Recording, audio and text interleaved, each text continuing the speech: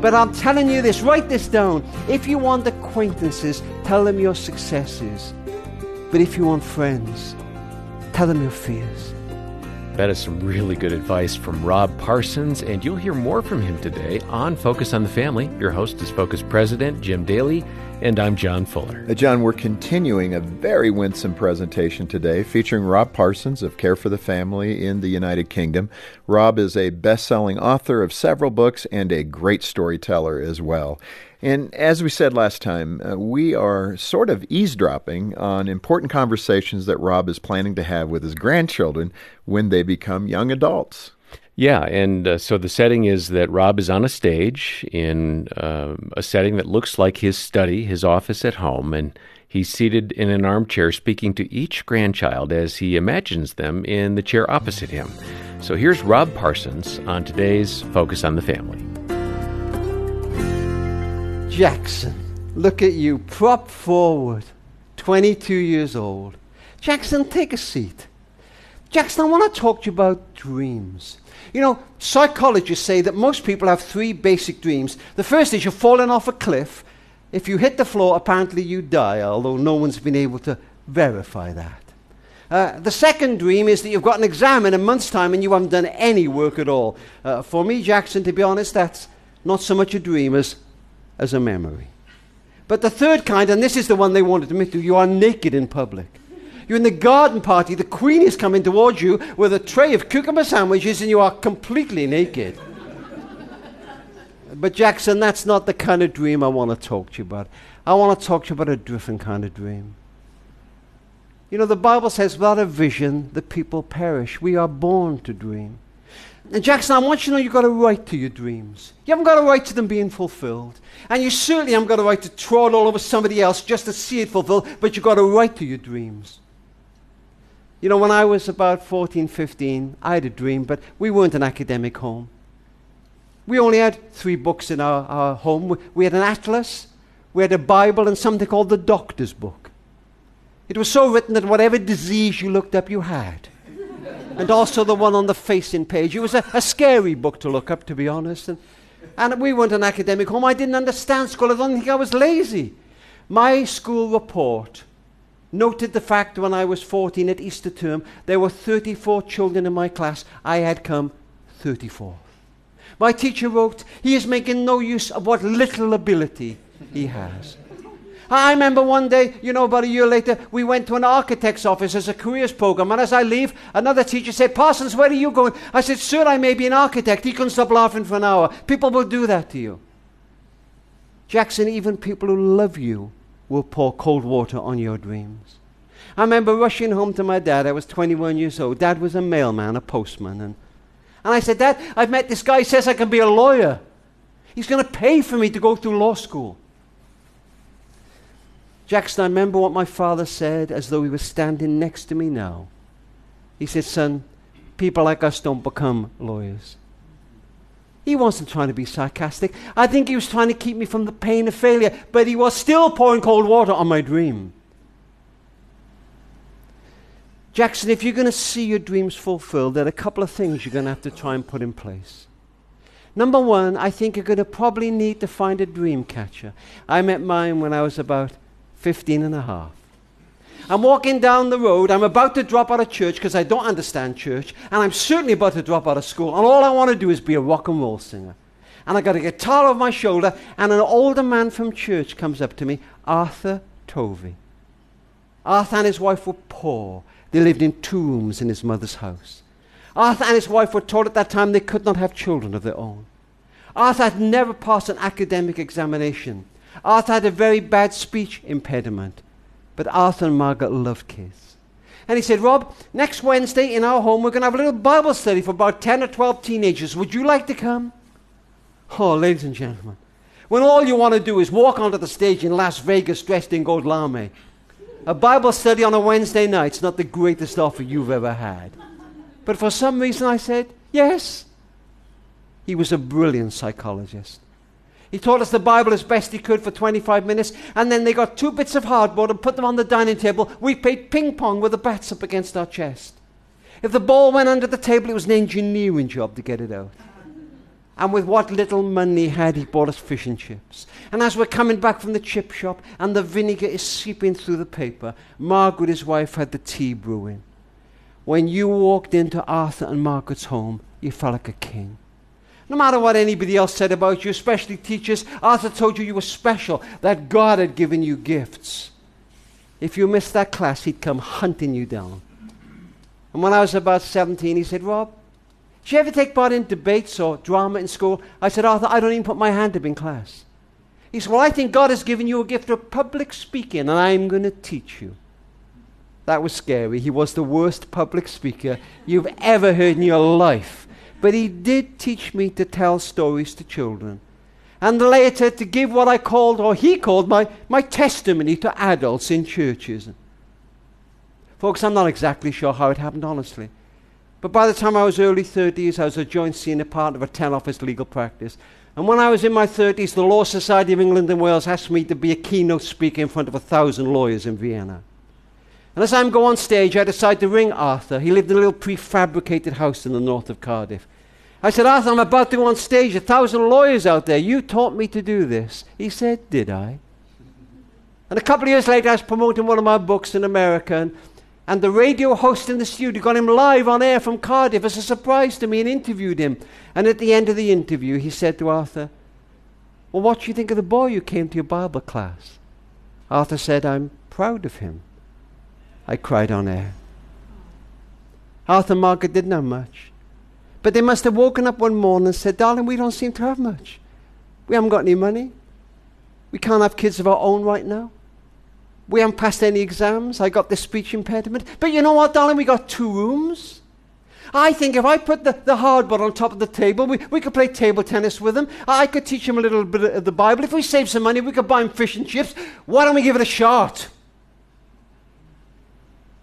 Arthur changed my life. You and I will not have to answer for what we didn't have, little or much, but we may have to answer for what we did have. He died a couple of years ago. I went into the hospital the last time. He was practically comatose. I put my lips next to his ear and said, Arthur, thank you. He changed my life. And I kissed him. Find a dream catcher if you can, Jackson, or be a dream catcher. And then, Jackson, you've got to be prepared to fail. You've got to be prepared to fail. You know, Roosevelt said the credit doesn't belong to the man or woman who points out where the strong man or woman could have got it better, but the man or woman who's in the arena, whose face is marred by sweat and blood and tears, who even if they fail, at least fail daring greatly. You know, I love poetry. Look at this study. Jackson, it's full of poetry. I love poetry. But about a year ago, somebody gave me a little poem. It's the shortest poem I've ever come across. It will be my favorite poem to the day I die.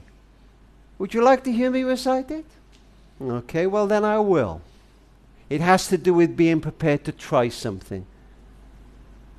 There is freedom waiting for you on the breezes of the sky.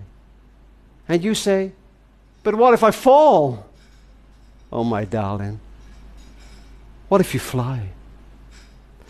And thirdly, Jackson, you've got to be prepared to start. You know, in the middle of the Old Testament, Jackson, it's a quirky book, Ecclesiastes. It has an incredible line in it. Those who watch the wind never sow, and those who watch the clouds never reap. In other words, it's really the perfect time to begin anything. Oh, you know what? There's no point putting the seed in the wind, will blow it away. No point start the harvest, it's short the rain. You know what, Jackson, sometimes you have to just stick that seed in the ground. You've got to begin. Helen Keller was ill when she was a toddler. Blind, mute, learned to speak by holding her fingers against her tutor's larynx. Graduated from Cambridge College, Massachusetts, formed the Helen Keller Home for Blind Children, lectured all over the world. And one day, as she got off a plane in Los Angeles, a journalist put a microphone in her face and said, Miss Keller, can you imagine anything worse than being blind? Oh, yes, she said. To be able to see and have no vision. Itzhak Perlman may be one of the greatest violinists who ever lived. But he contracted polio when he was 8 years old. And he comes into the auditorium and he takes his seat for solo violin. The conductor's in place, the audience in place, the orchestra in place. And then he takes the caliper off his leg to begin to play solo violin. But tonight is Perlman they've come to hear. Because at the end of the piece there's a 6-minute violin solo, very, very difficult. They've come to hear Perlman. 30 seconds into that violin solo, one of Perlman's 4 strings breaks. It sounds like a bullet ricocheting around the auditorium. The audience gasp. The conductor stops and then Perlman waves to him to carry on. And for the next 5.5 minutes, brilliantly transposing the music from 4 strings to 3, he finishes the piece. And then people went crazy. They're on the seats, they're clapping, the orchestra banging their instruments. And then Perlman called for silence and a microphone. And when he got it, he shouted into the darkness of the auditorium, "All my life, it has been my mission to make music from what remains. All my life it has been my mission to make music from what remains." And Jackson, you are young and I am old. But neither of us can do anything about yesterday. But by God's grace in our lives and in the lives of others, we can make music from what remains. I'll see you a little later, Jackson. Folks, before Evie comes in, the last grandchild, I've got to talk to you about her. You know, if you have more than one child, you will have chalk and cheese. That is particularly galling if the first one is compliant, because that's what lures you into having the second one. And my second one, Lloyd, was the testing one. He was driving me crazy, honestly. That little boy used to wake up every day of his life with the same prayer on those tiny lips. "Dear God, help me drive my mother crazy today." And every day God answered his prayer. In fact, he's grown now with kids of his own, and God is still answering his prayer. I said, if I can see him with a child that stamps her foot and wags her finger and shakes her head and says, "No, you can take me then." And I watch him now with little Evie. She's 6 years old. And she stamps her little foot and she wags her little finger and she shakes her little head and says, "No." And I think any day now, swing low, sweet chariot.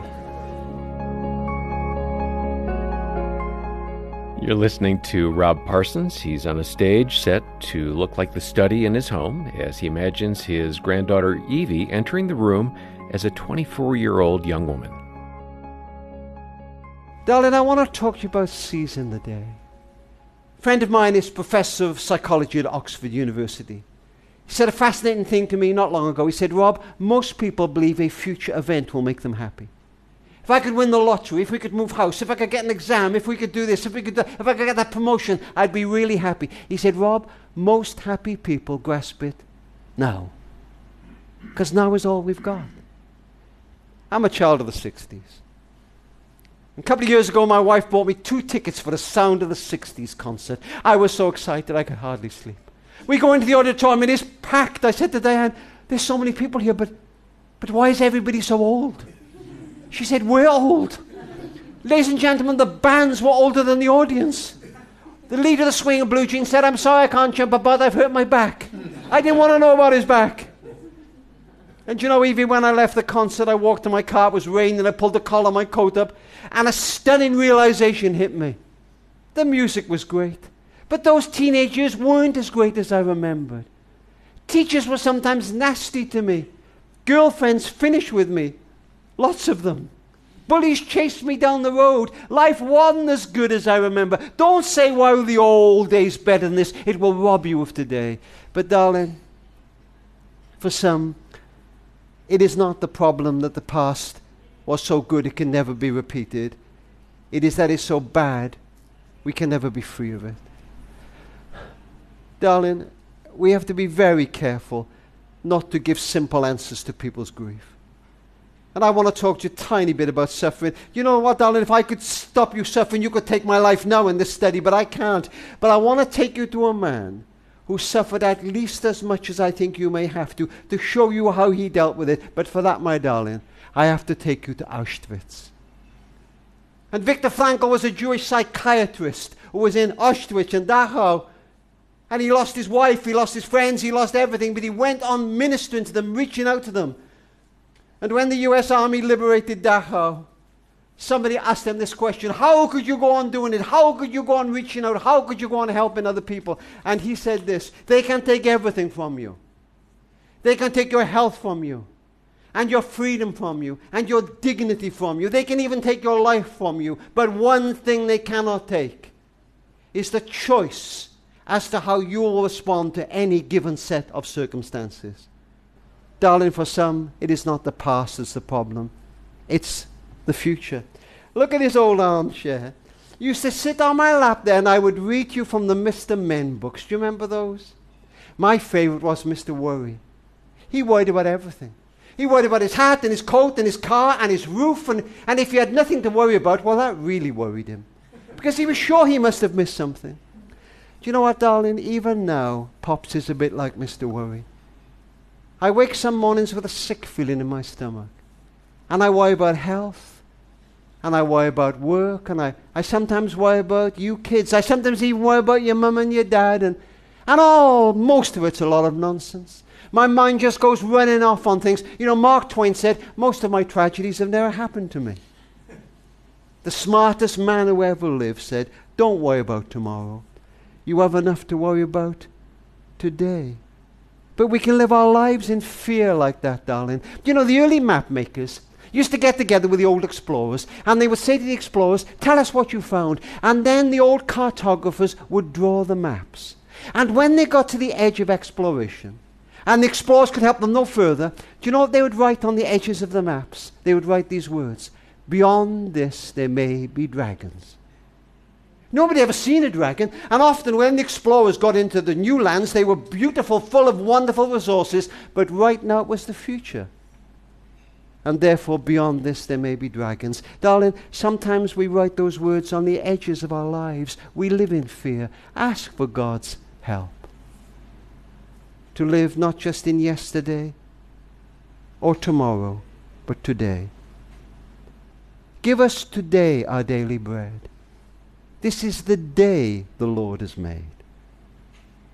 Yesterday is history. Tomorrow is a mystery. Today is a gift. And that's why we call it the present. But darling, if you're going to do that, you're going to have to do a battle with a great enemy, time. Time's a fascinating thing. You can't buy it, you can't mortgage it, you can't rent it, you can't save it. People say to me, I saved an hour. Oh, really? Where did you put it?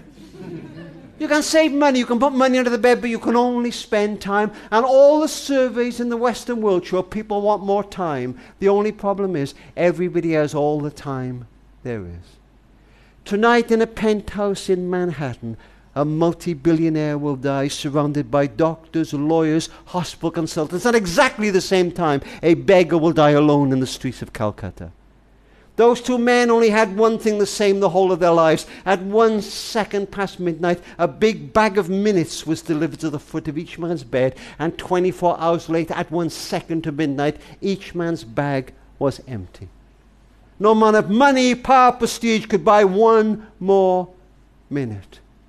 Darling, it truly is the greatest asset. Now, I want you to work hard. I want you to be successful. But as you get older, I want you to understand the power of time.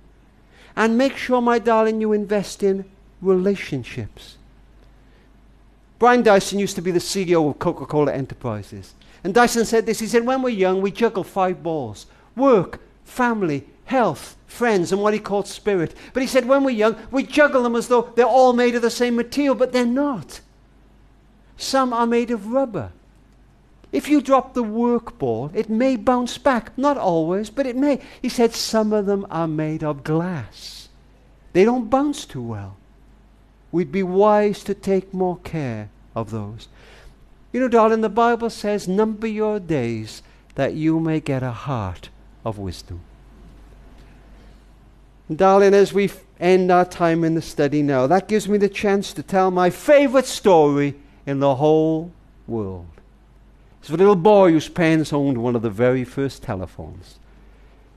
He lived on the plains, and he said, I was 9 years old when they delivered it, a big wooden box, and my mum would wind it up, and she would say, information, please, and a voice would say, this is information. And information, please, would tell them the weather, or get them a number, or even tell them the time. And one day, said, my mum and dad were out, and I banged my thumb with a hammer. And there's no point crying, because there was nobody in. And then I remembered the telephone. And I got a stool and I stood on it and I wound it up and I said, information, please. And the voice said, this is information. And I said, I banged my thumb. And the information police said, is your mummy in? No. Is your daddy in? No. Is he bleeding? No. Could you get to the ice box? Yes. Hold some ice against it. He said it worked. He said, after that, I rang information police for anything. Information police helped with my geography homework. She told me where Philadelphia is. Information police taught me to spell disappear. And when my pet canary died, I cried and said, why would God make anything that can sing so beautifully and let it die? Information police said, Paul, you must always remember there are other worlds to sing in. And then my parents moved to New York City, and I was out of her area. And anyway, I didn't believe information police could live in this new plastic phone, and I never rang her again till I was 24 years old. And I flew into my old town, and I'm in the airport lounge, and I look at the phone and think, I wonder. And I dial, and I say, information, please. And a voice says, this is information. And I say, could you teach me to spell disappear? And she said, I expect that thumb is better by now. And I said, have you any idea what you meant to me? Sure, have you any idea what you meant to me? We couldn't have children of our own. I still love it when you rang. Now, I'm Sally. You remember that, don't you? But I'm not very well. Only come in a couple of hours a week. But if you're in my area, please ring me. And I promised I would, and I used to, and we would often talk. And one day I rang. And I said, information, please. And a different voice said, this is information. And I said, could I speak to Sally? And the lady said, oh, sir, I'm so sorry.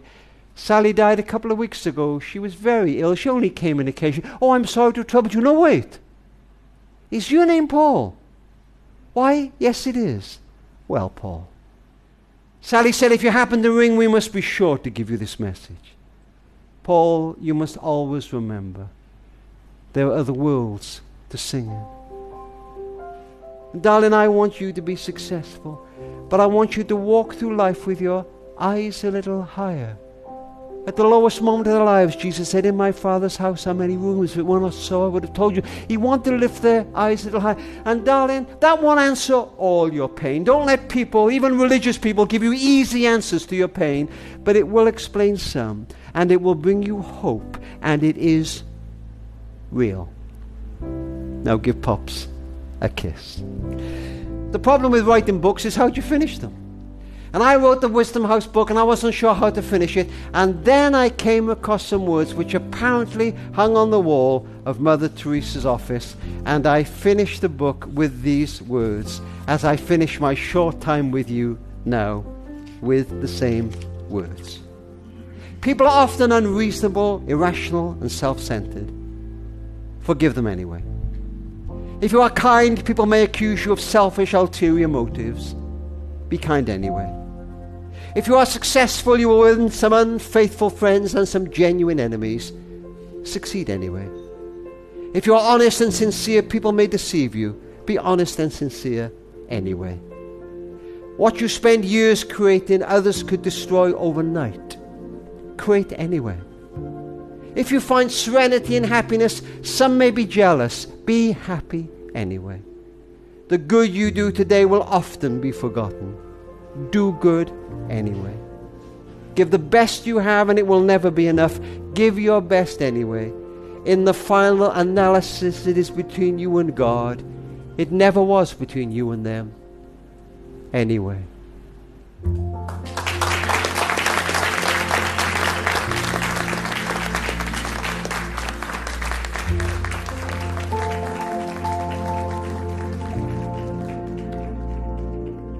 Rob Parsons on today's edition of Focus on the Family. Wow, what a great message. And I definitely want to share this content with Trent and Troy, my two boys. These are lessons that are so important for our young people to hear, and they shouldn't have to learn them the hard way.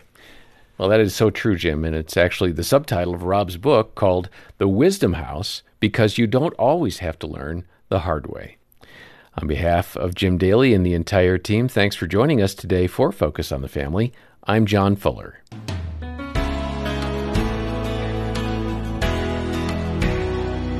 Just like Jim, I find myself reflecting on my own family, especially my daughters. I'm eager to carve out time to sit down with them and absorb the wisdom shared in this program.